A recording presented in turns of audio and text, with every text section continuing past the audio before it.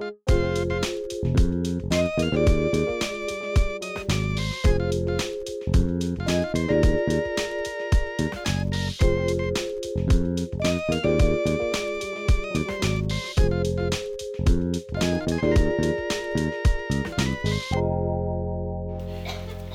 you turn to Colossians 1,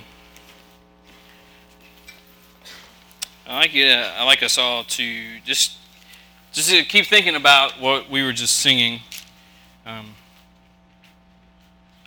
What I want to do tonight is it really serves several different purposes.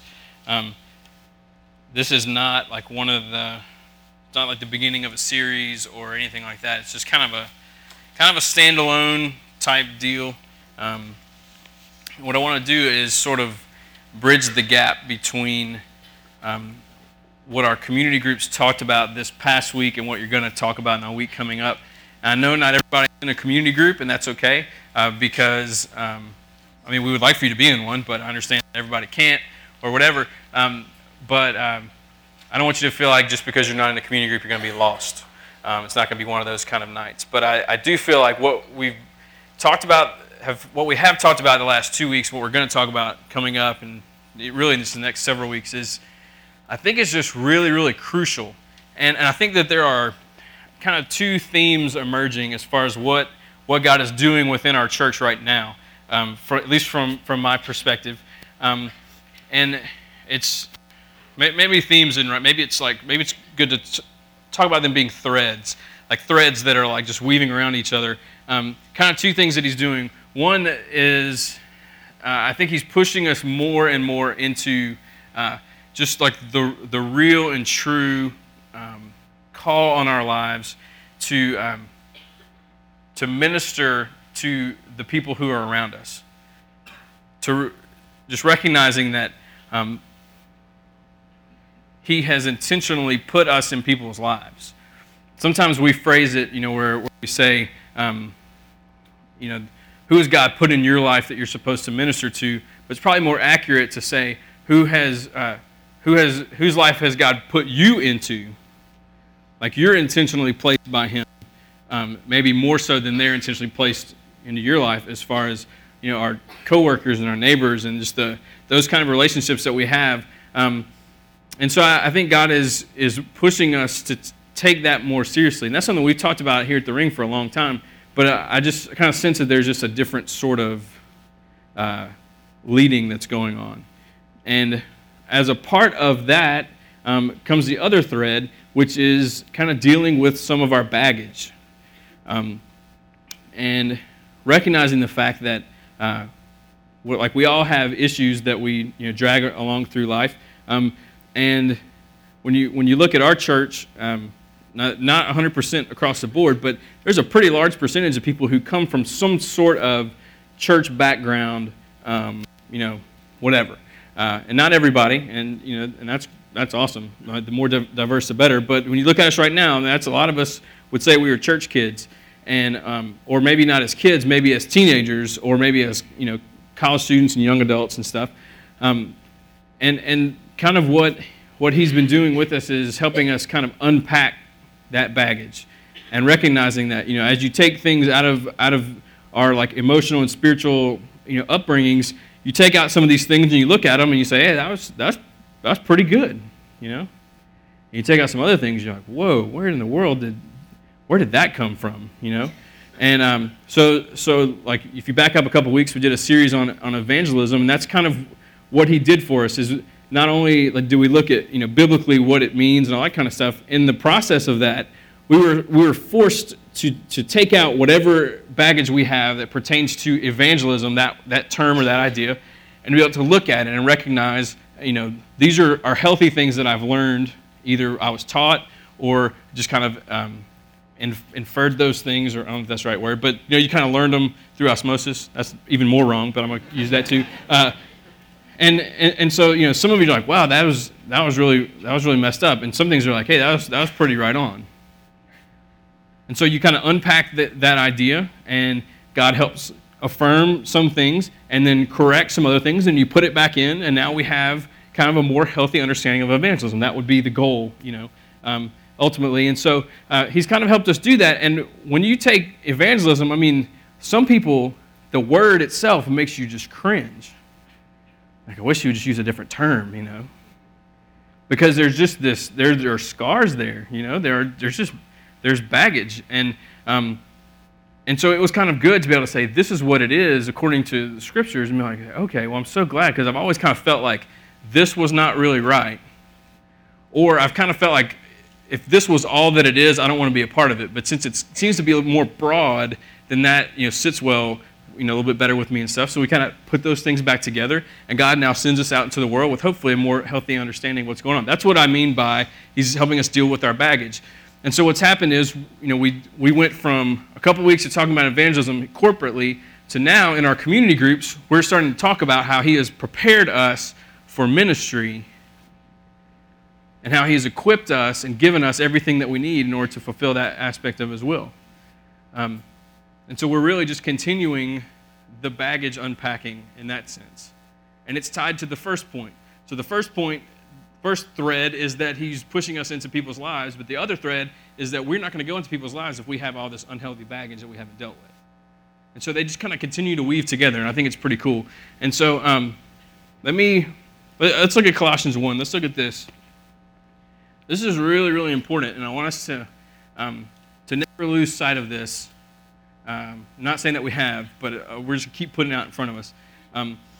In Colossians 1, verse 19, it's talking about Jesus here. So all the hymns are talking about Jesus.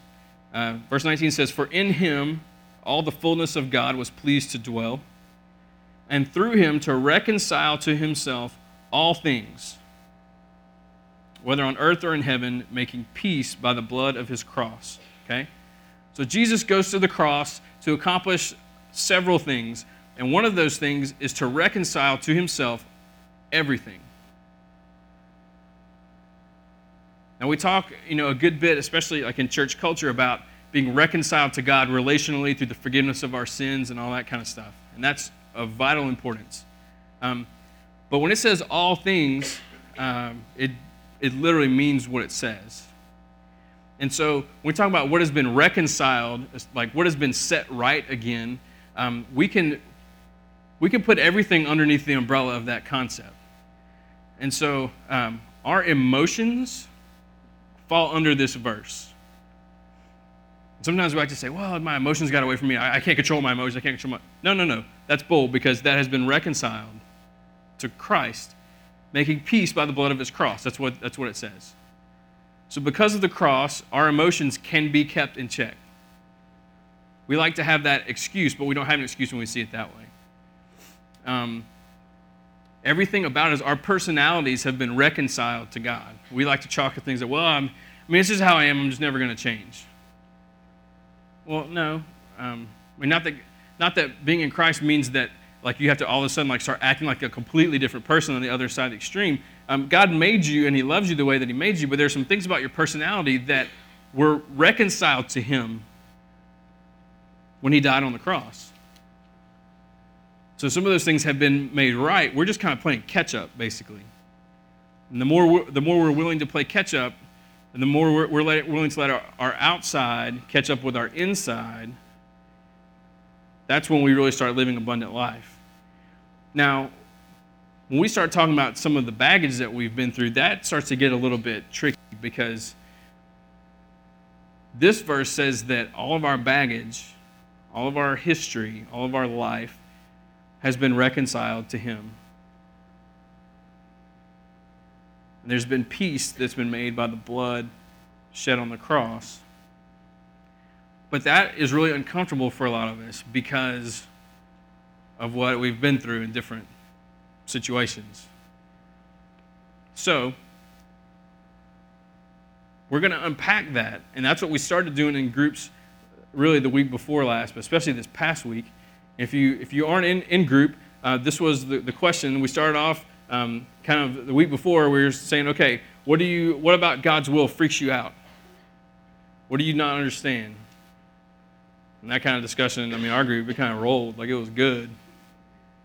And we said, okay, let's make two lists. One list is a list of things that we absolutely know this is God's will for me. And then another list that's like, these are things that he has to reveal to me. And the list on the things we have to reveal, it usually involves decisions, I lead the college group, so it's like, what am I going to major in? Am I supposed to date this person? Am I supposed to get married? Am I supposed to do this? Am I, whatever. Where am I going to live? Where am I going to, blah, whatever. I didn't mean to blah whatever all y'all's list, I'm just saying. Just mostly decisions. And so on this list over here, we're waiting on him to reveal his will to us. But there's this whole other list of things that have already been revealed through the scriptures. And so when we're living in such a way that we're pursuing the things we know are revealed, it makes it so much easier to discern what's coming on this list. So when we know that his will is for us to abide in him, to remain in his truth, to let the word of Christ dwell in us richly, all these things, we know we're supposed to be in this text. We know we're supposed to be praying and just like making every request imaginable known to God. We know those things are supposed to be there. Then when you're like, what am I supposed to major in? It comes a lot easier. You're able to discern what this list is when this list is what you're sinking your life into.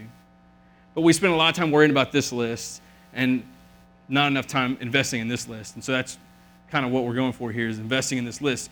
And one of the things we know absolutely is on this list is to invest in the lives of other people, to minister to people, to represent Christ to people. It's all throughout the New Testament. And so we know that's on the list. So let's invest in the things on this list. And right now he has us really sinking into this one. And then these things are going to keep rolling. But the beautiful part is this list is just not as intimidating when this one is where your heart is. So we've been looking at Hebrews 13, and you don't have to turn to it unless you just want to. We've been looking at this last passage. When our college ministry went to the Passion Conference, Beth Moore preached a sermon on this text. And what we've kind of really done for all the groups is we've taken that sermon and kind of like pulled out the points and just tried to write discussions expanding on her points in the sermon. It was really good, and that's where a lot of this stuff is coming from. But this is the text we're kind of looking at, verse 20 in Hebrews 13. It says, "Now may the God of peace, who brought again from the dead our Lord Jesus, the great shepherd of the sheep, by the blood of the eternal covenant," there it is, "equip you with everything good that you may do his will." Don't you like that?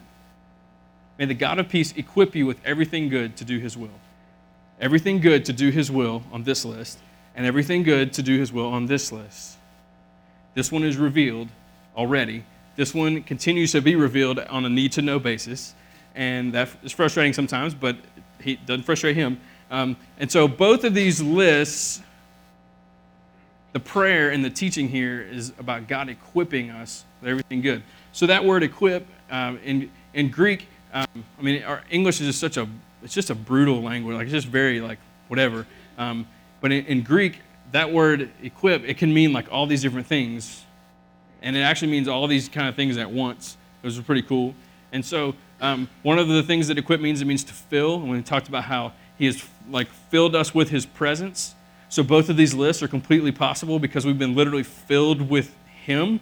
So that's pretty awesome. And then last week, we looked at the way that word equip means, another meaning is to prepare. So, okay, he's been preparing me to do his will. The God of peace has been preparing me, equipping me to do his will. Both lists.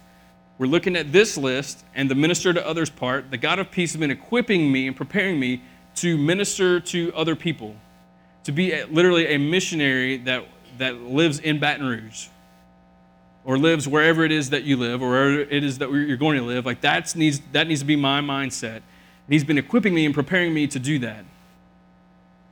So this past week, we looked at this text that made some people pretty nervous.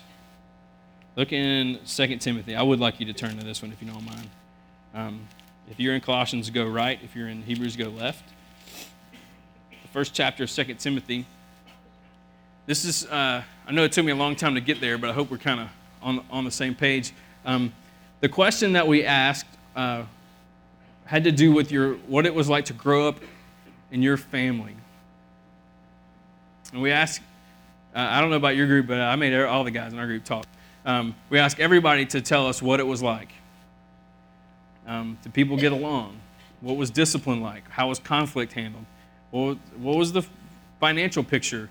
Was there a hierarchy in your family? I mean, tell us about just everything, what it was like. How do you get along with them now? It's everything you could possibly say about your family. And that, for some people have no problem doing that. And other people work really hard to keep you from knowing the truth about where they come from.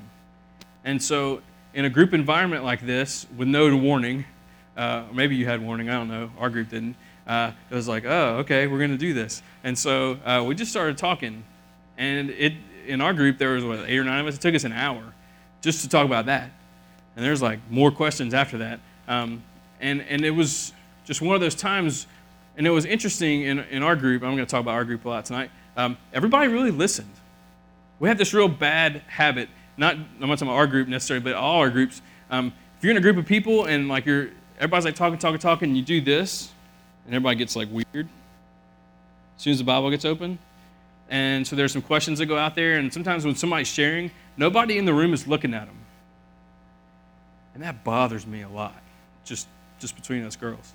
That really, really bothers me when that happens. However, in our group on that night, everybody looked at whoever was talking the whole time. That says something to me. There's something about each other's stories that's very compelling. Now, in 2 Timothy chapter 1, Paul's writing this letter to Timothy, and I'd never really noticed this aspect of this text before until Beth Moore pointed it out, because she's awesome. Look at verse 3. It says, I thank God, whom I serve, as did my ancestors, with a clear conscience, as I remember you, Timothy, okay? As I remember you constantly in my prayers, night and day. As I remember your tears, I long to see you that I may be filled with joy. I'm reminded of your sincere faith, a faith that dwelt first in your grandmother Lois and your mother Eunice, and now, I'm sure, dwells in you as well. For this reason, I remind you to fan into flame the gift of God, which is in you through the laying on of my hands. For God gave us a spirit not of fear, but of power and of love and self-control. Beautiful text. And we've talked about this in community group before, but we've never taken this angle on it that Beth took. I call her Beth.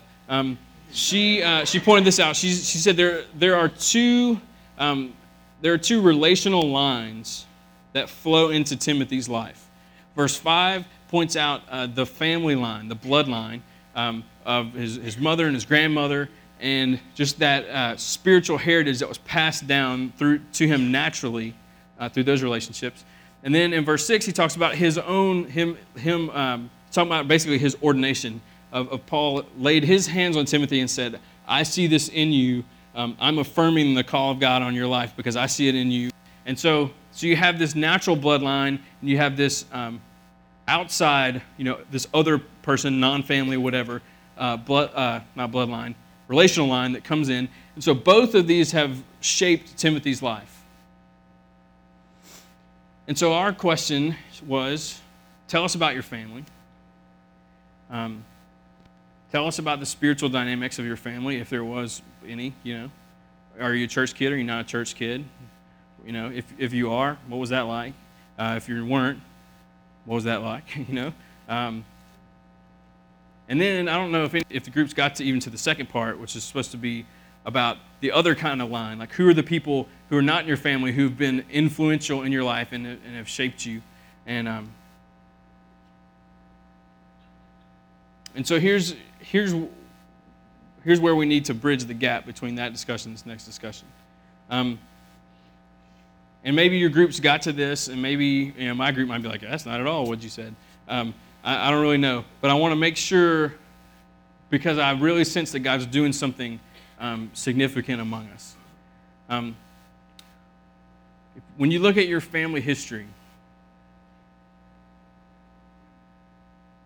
your family history has been reconciled to Jesus, making peace with God by bloodshed on the cross. Good or bad, that has been reconciled to him. That has been redeemed. That has been given purpose. And that purpose has to do with the list. And a part of the purpose on the list is how you invest in other people's lives. Here's what I mean. Some people, as they were sharing in all of our groups, were basically like, I had the kind of upbringing that I want from my own kids. And glory to God that there are homes like that. Especially in a culture where it seems to be kind of rare. I think it is, we've got to thank God for the grace in our lives and the grace in our families. And people who have parents who prayed for them and loved them and taught them about Christ and discipled them. What a gift. And so let's just call those, let's say that's like good family history, okay? And within the spiritual, underneath that, discipline was handled well, conflict was handled well, communication was good. There's just this secure upbringing and whatever. So if that's good, and the other end of the extreme, let's just say it's just the opposite of that. And we'll just leave it at that. I think it's important that wherever you are on the spectrum, that we recognize that the family bloodline that flows into us was not for nothing. That it will not be wasted. If you grew up in a home that was on the good side of the spectrum, maybe you wouldn't say you were like the extreme, but maybe you were like more on this end. There's a purpose in that for your life. See, people who live on this side of the spectrum, they tend to think that they have nothing really to offer ministry-wise because they didn't grow up on that end of the spectrum. We even talked about that when we were going through the evangelism series, about how people over here who were like, I don't really know a time in my life where I didn't know Jesus. There's this weird envy of people over here. People on the other end of that salvation spectrum who have just the most amazing, incredible story of what God has rescued them from. And for some reason, people over here on this end of the spectrum kind of well, my testimony's not that exciting. I wasn't in a gang, never went to, whatever.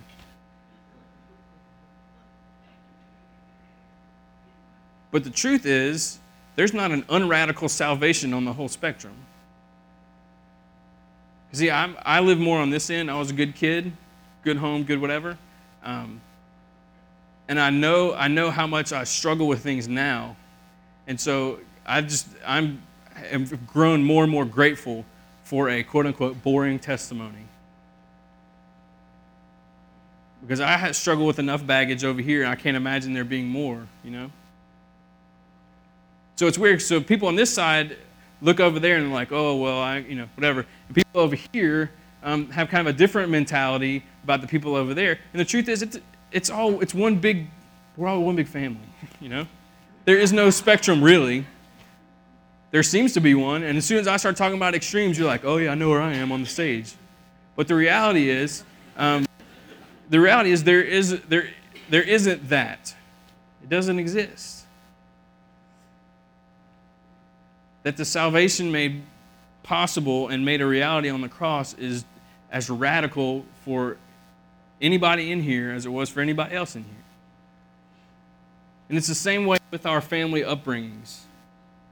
That if you're on the good family end or the bad family end, God has redeemed them all. And every one of those falls into that word equip in Hebrews 13, that every one of those have been used to shape you into who you are so that you can more effectively minister.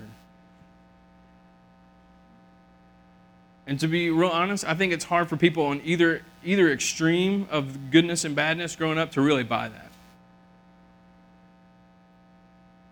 I think maybe people in the middle, are kind of like, okay, I can see that. People who had it really bad, I think they're like, there's no way that my family upbringing is going to make me effective in ministry. If anything, it's given me so much baggage that there's no way I can really make a difference in other people's lives because I'm so screwed up. And people on this end are like, I've had it so good. I mean, what am I going to tell people? Like can't really relate to anything. I think what God wants us to do as we unpack this stuff is to unpack whatever your story is and whatever your family history is and look at it and look at it, I mean, like really say, this is what I've been through. Good stuff, bad stuff. This is my life. And you take your life and you look at in Hebrews 13 and you see the God of peace equipping us to do his will, to minister to other people. You look at Colossians 1, you see him reconciling all things to himself, making peace with God by the blood of the cross. You look at those things and you say, okay, God, what does this have to do with my life?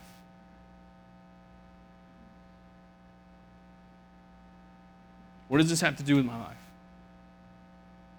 How does my upbringing as a kid, as a teenager, as a young adult, whatever, how does all this stuff make me effective and equip me and prepare me to invest in other people's lives? Now, I'll give you an example from my own life. If there were a spectrum, which is false, but let's say that there is one, okay, since I'm the one that set up the spectrum in the first place. Let's say there was a spectrum of radical testimonies, okay? Super radical, saved from the worst things ever, and over here is the not radical at all, okay? I'm definitely on this end of things. So for most of my life, when you have that small group opportunity, you're like, let's all share our testimonies. I'm like, whoa, no, I grew up in church, parents were awesome. Now I'm a preacher. That's my testimony. For so long, it just didn't excite me very much. And so I look at that. And this has happened to me in the last couple of years. It just wasn't as organized as it is now. God has forced me to unpack my life and to look at it at different points. And so my family upbringing, my church background, when I look at it through the eyes of someone whose life is a story about myself, it looks very, very uninteresting. But as God has given me over the years glimpses of what someone with that missionary mindset looks like, with someone whose life is a story not about me, a story that's about him, when things are about something bigger, where I have landed is I have the opportunity to connect with people who are like me. I told our group the other night, I really wish that I could come to the BCM and speak at TNT for every Thursday. Because the BCM is full of people who were like me. Not everybody, I know that. But for the most part, they're like me. And so I can talk church kid lingo. I know the games. I know how to get around stuff. I know all about legalistic Baptist background. I've been in really small churches. I've been in really big churches. And I don't say that to be look at my resume. It's not impressive, believe me. I don't even have one really. But I don't say all that. I say when I look at these things, and especially when I look at my family, and you're talking to people. I grew up in a home where my parents are still together. I'm the oldest child. My brothers and I are identical and yet totally opposite all at the same time. There are just all these things about my life that I find myself time and time and time again having conversations with people in a very, very similar place. And so I'm able to say, yeah, I kind of know what that's like. Yeah, I kind of know that. Yeah, my dad was a principal, so he knew everything that we did all the time. Sometimes before we did. I understand that, Yeah, I grew up in a church. I know what a youth group is like. I know the baggage that can come. I know what it's like when your pastor's telling you one thing, but the people who work with the youth group are acting a completely different way, like the adults. I know how confusing that can be. I know what it's like to get to a point later in your life and you're like, this is what the gospel is? Why didn't I learn this when I was 8? I know what it's like to get mad at the church. I understand what it's like to get to a point like, I hate the church. I hate it. And I understand what it's like when Jesus is like, don't talk about my bride. I understand that confusion. Okay, so all that stuff about me. Here's where I am. When I look at my family history and my upbringing and stuff, if I look at it and it's all about me, it seems really, really uninteresting. When I look at it and it's about something bigger than me, it's about him, then I see opportunity after opportunity after opportunity to minister. Now, I was a college minister before I was a pastor, so for years I've been having these conversations, and finally one day it just dawned on me, my entire upbringing was preparing me for this. It was preparing me to disciple and to teach and to pastor and all that. My parents were both musicians, so all of us just genetically were wired up like with musical ability or whatever at different points in different ways. And so, I mean, that upbringing, even genetically, I was prepared. The first church I ever worked in, I led music. Like, music. With a choir and stand and sing the first, second, and last stanzas of Amazing Grace. I mean, that's what I did. And then that led to a youth ministry thing, and then that led to a college ministry thing, and then that led to this church getting started. Going all the way back to my DNA, that my parents were musicians. Every bit of it preparing me. It's not random. It's not wasted. Now that's my story. So when I take out my life and I look at it, and I unpack that baggage and I look at it, if I'm completely self-absorbed, it is what it is. That's who I am. It's just kind of whatever. If I look at it through his lens and through the eyes of his will, it is preparing me for very, very specific things that are a part of his plan for my life to accomplish his will for all of humanity. And that's the case for every single one of us that are his. Every one of us that are his. Whatever your family baggage might be. You might sit around and you might think, my family upbringing was perfect. Okay, your family upbringing was perfect? Bull. I know that's not true. It's funny, you talk with someone like, wow, my parents are just amazing. They're just like, they're just perfect and this and this and this. And your response is like, so I bet there's a lot of pressure being their kid, huh? And they're like, yeah. I mean, it just happens. It absolutely happens. You just be so surprised.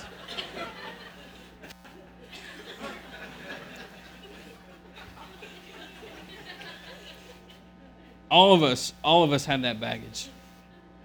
If you find yourself on the other extreme, and you don't even want people to know what you've been through.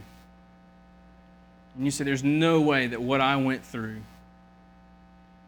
there's no way that the abuse in my background, the divorce of my parents, the rebellion of my siblings or of me, and the pain I've caused my family or that they've caused or whatever,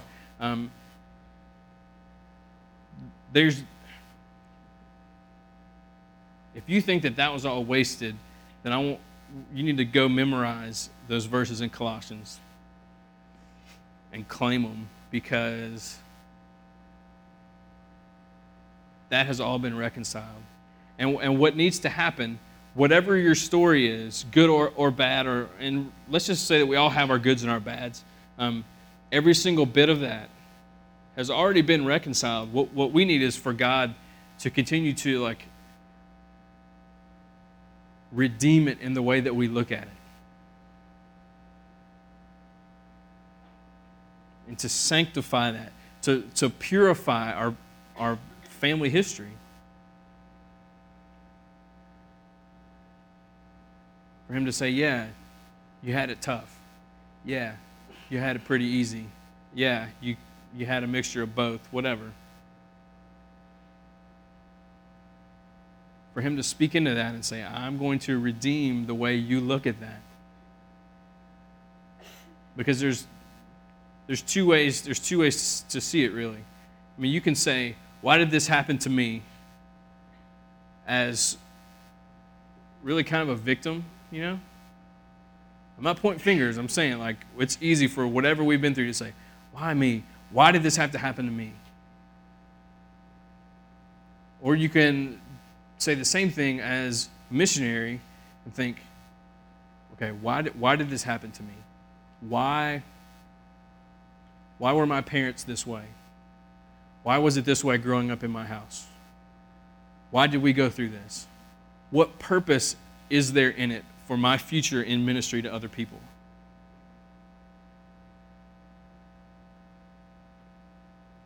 It's so easy to camp out over here and say, well, this was terrible and this was whatever. And we need to, there are just times you need to be able to say, like, yeah, that was bad.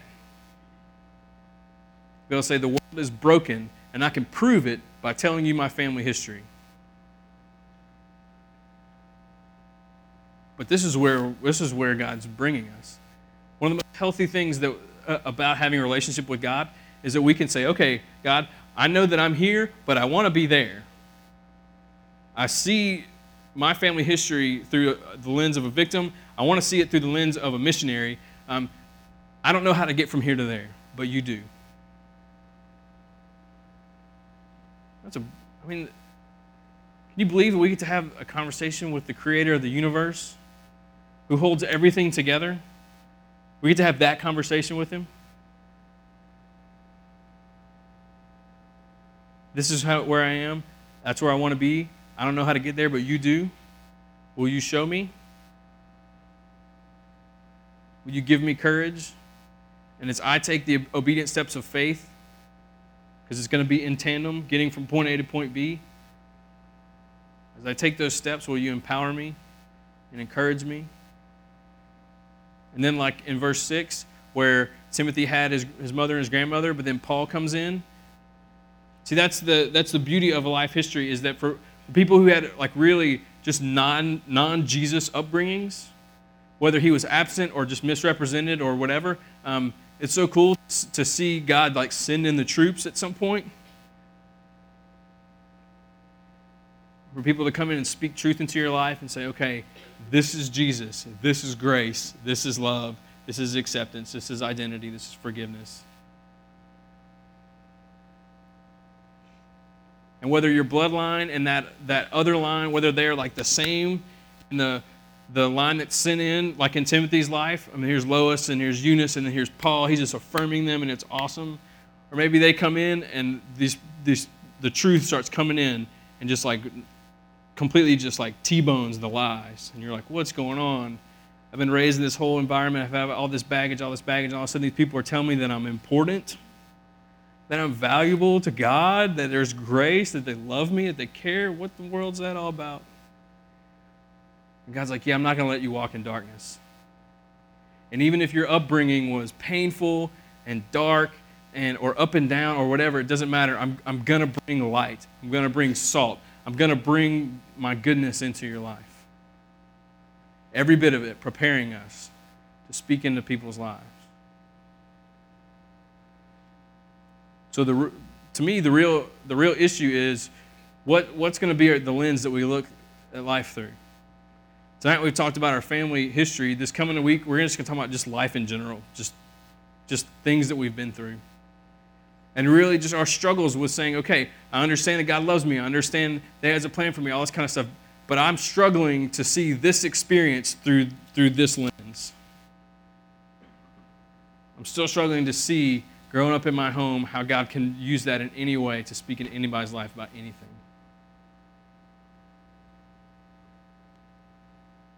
I understand the struggle, and I'm definitely back and forth.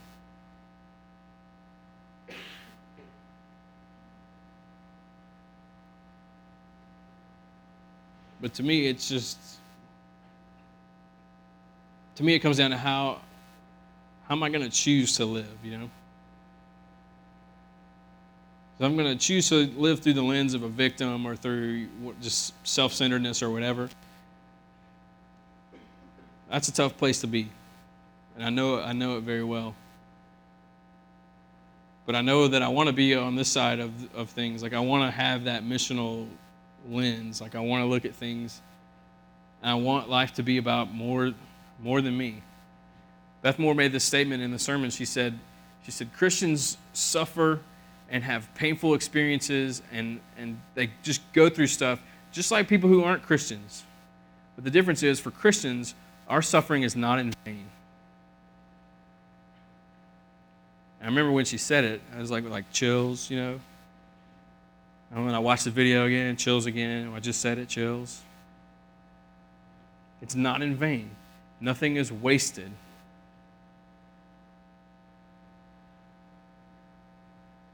And so we need to say, God, okay, I want you to show me the good. I want my lens to be that of a missionary. And he'll do it. It may not happen in an instant, you know. It may require sitting down and talking to some people about some stuff, just processing it. It may require counseling, you know. It may require some of those steps. It's okay. I know what that's like. I know when it's okay. Because the greater good, the bigger picture, redeeming the way we look at the things we've been through and letting us move from a victim lens to a missionary lens is going to make a difference in the glory of God in our city. And to me, that is completely worth it. So, that's that. And seeing God as someone who's not going to just let us sit there and sulk and whatever is pretty amazing. But also, God who loves us so much that He's not going to let us just sit there with our bags packed. There's going to be times He says, okay, let's get this relationship with your dad out. Let's get the divorce out. Let's get the favoritism toward your sibling. Let's get that out. Let's get the fact that you never had to do anything in your whole life. Your parents gave you everything. Let's get that out. Let's get the abuse out, etc. And He loves us enough to say, let's open the bag, let's start taking some stuff out. Let's look at it. Let me tell you what the truth is about it. Let me redeem the way that you think about it and feel about it. Let's put it back in, and let's send you into those people's lives so you can tear it up. It's beautiful. We live for something bigger than us. Our lives are not a story about us. If my life is really not my own, then these are going to be the continued changes that happen in my heart and in my mind. And I think it's a part of what He's doing in our church. Because if we can all deal with our baggage, and He starts bringing people in with baggage, and we're like, hey, I can help you deal with your baggage because I've dealt with my baggage. Good stuff. So we're going to sing a little bit. These songs will pertain to what we've talked about, like they usually do. These need to be our prayers. They need to be our expressions of our hopes and our desires and our confidence in our God. So I'm going to pray for us. We're going to sing, and we're going to go. God, thank you so much. Father, just to think about the fact that you love us enough to send your Son, first of all, and then that you have sent people into our lives to speak truth to us. For some, it was their parents and their family. For others, it was friends they met along the way, or just random relationships. God, but every one of those purposed. Every one of those is a part of the way that you care for your kids. And we thank you for whoever's voice it is. We thank you for speaking truth through the relationships that you've given us. And God, I know this is kind of just a big subject to tackle. Just to redeem the way that we think and feel about the things that we've been through, especially when it comes to our families, because there's so much influence there. And so God, we need you to either bring us to a point or to keep us at a point where we look at our life history through that lens, a lens that's not focused on ourselves and all that junk. The lens is focused on what is really important. And that is you. And that is your glory on the earth. That is the kingdom that you've called us to live in, to invite others into. It's loving people with true love.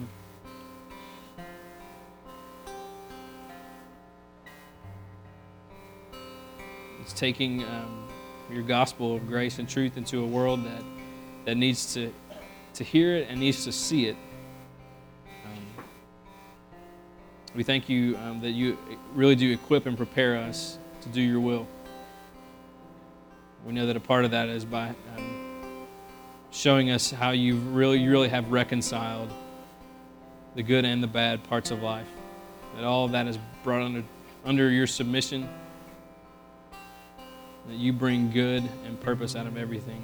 We thank you that our suffering is not in vain and that nothing is wasted. So God, as we sing and respond, help us just to connect with that truth about our lives not being our own. Just may your will be done in our hearts and in our minds. We love you, Father, and pray this all in Jesus' name. Amen. All right, let's stand together.